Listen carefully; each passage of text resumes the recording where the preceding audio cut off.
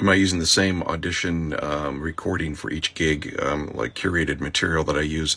No. On ACX, they'll give you a script, an Audition script that you read, and so that will be part of the manuscript for the book primarily. Hopefully it is. If it is, then it's probably most likely legit. If it's just the description of the book out of Amazon, buyer beware. Probably not a legitimate project. So more on that and other videos that I've done. One of the 500 that I've got in my portfolio. So no, it's an Audition script that you read.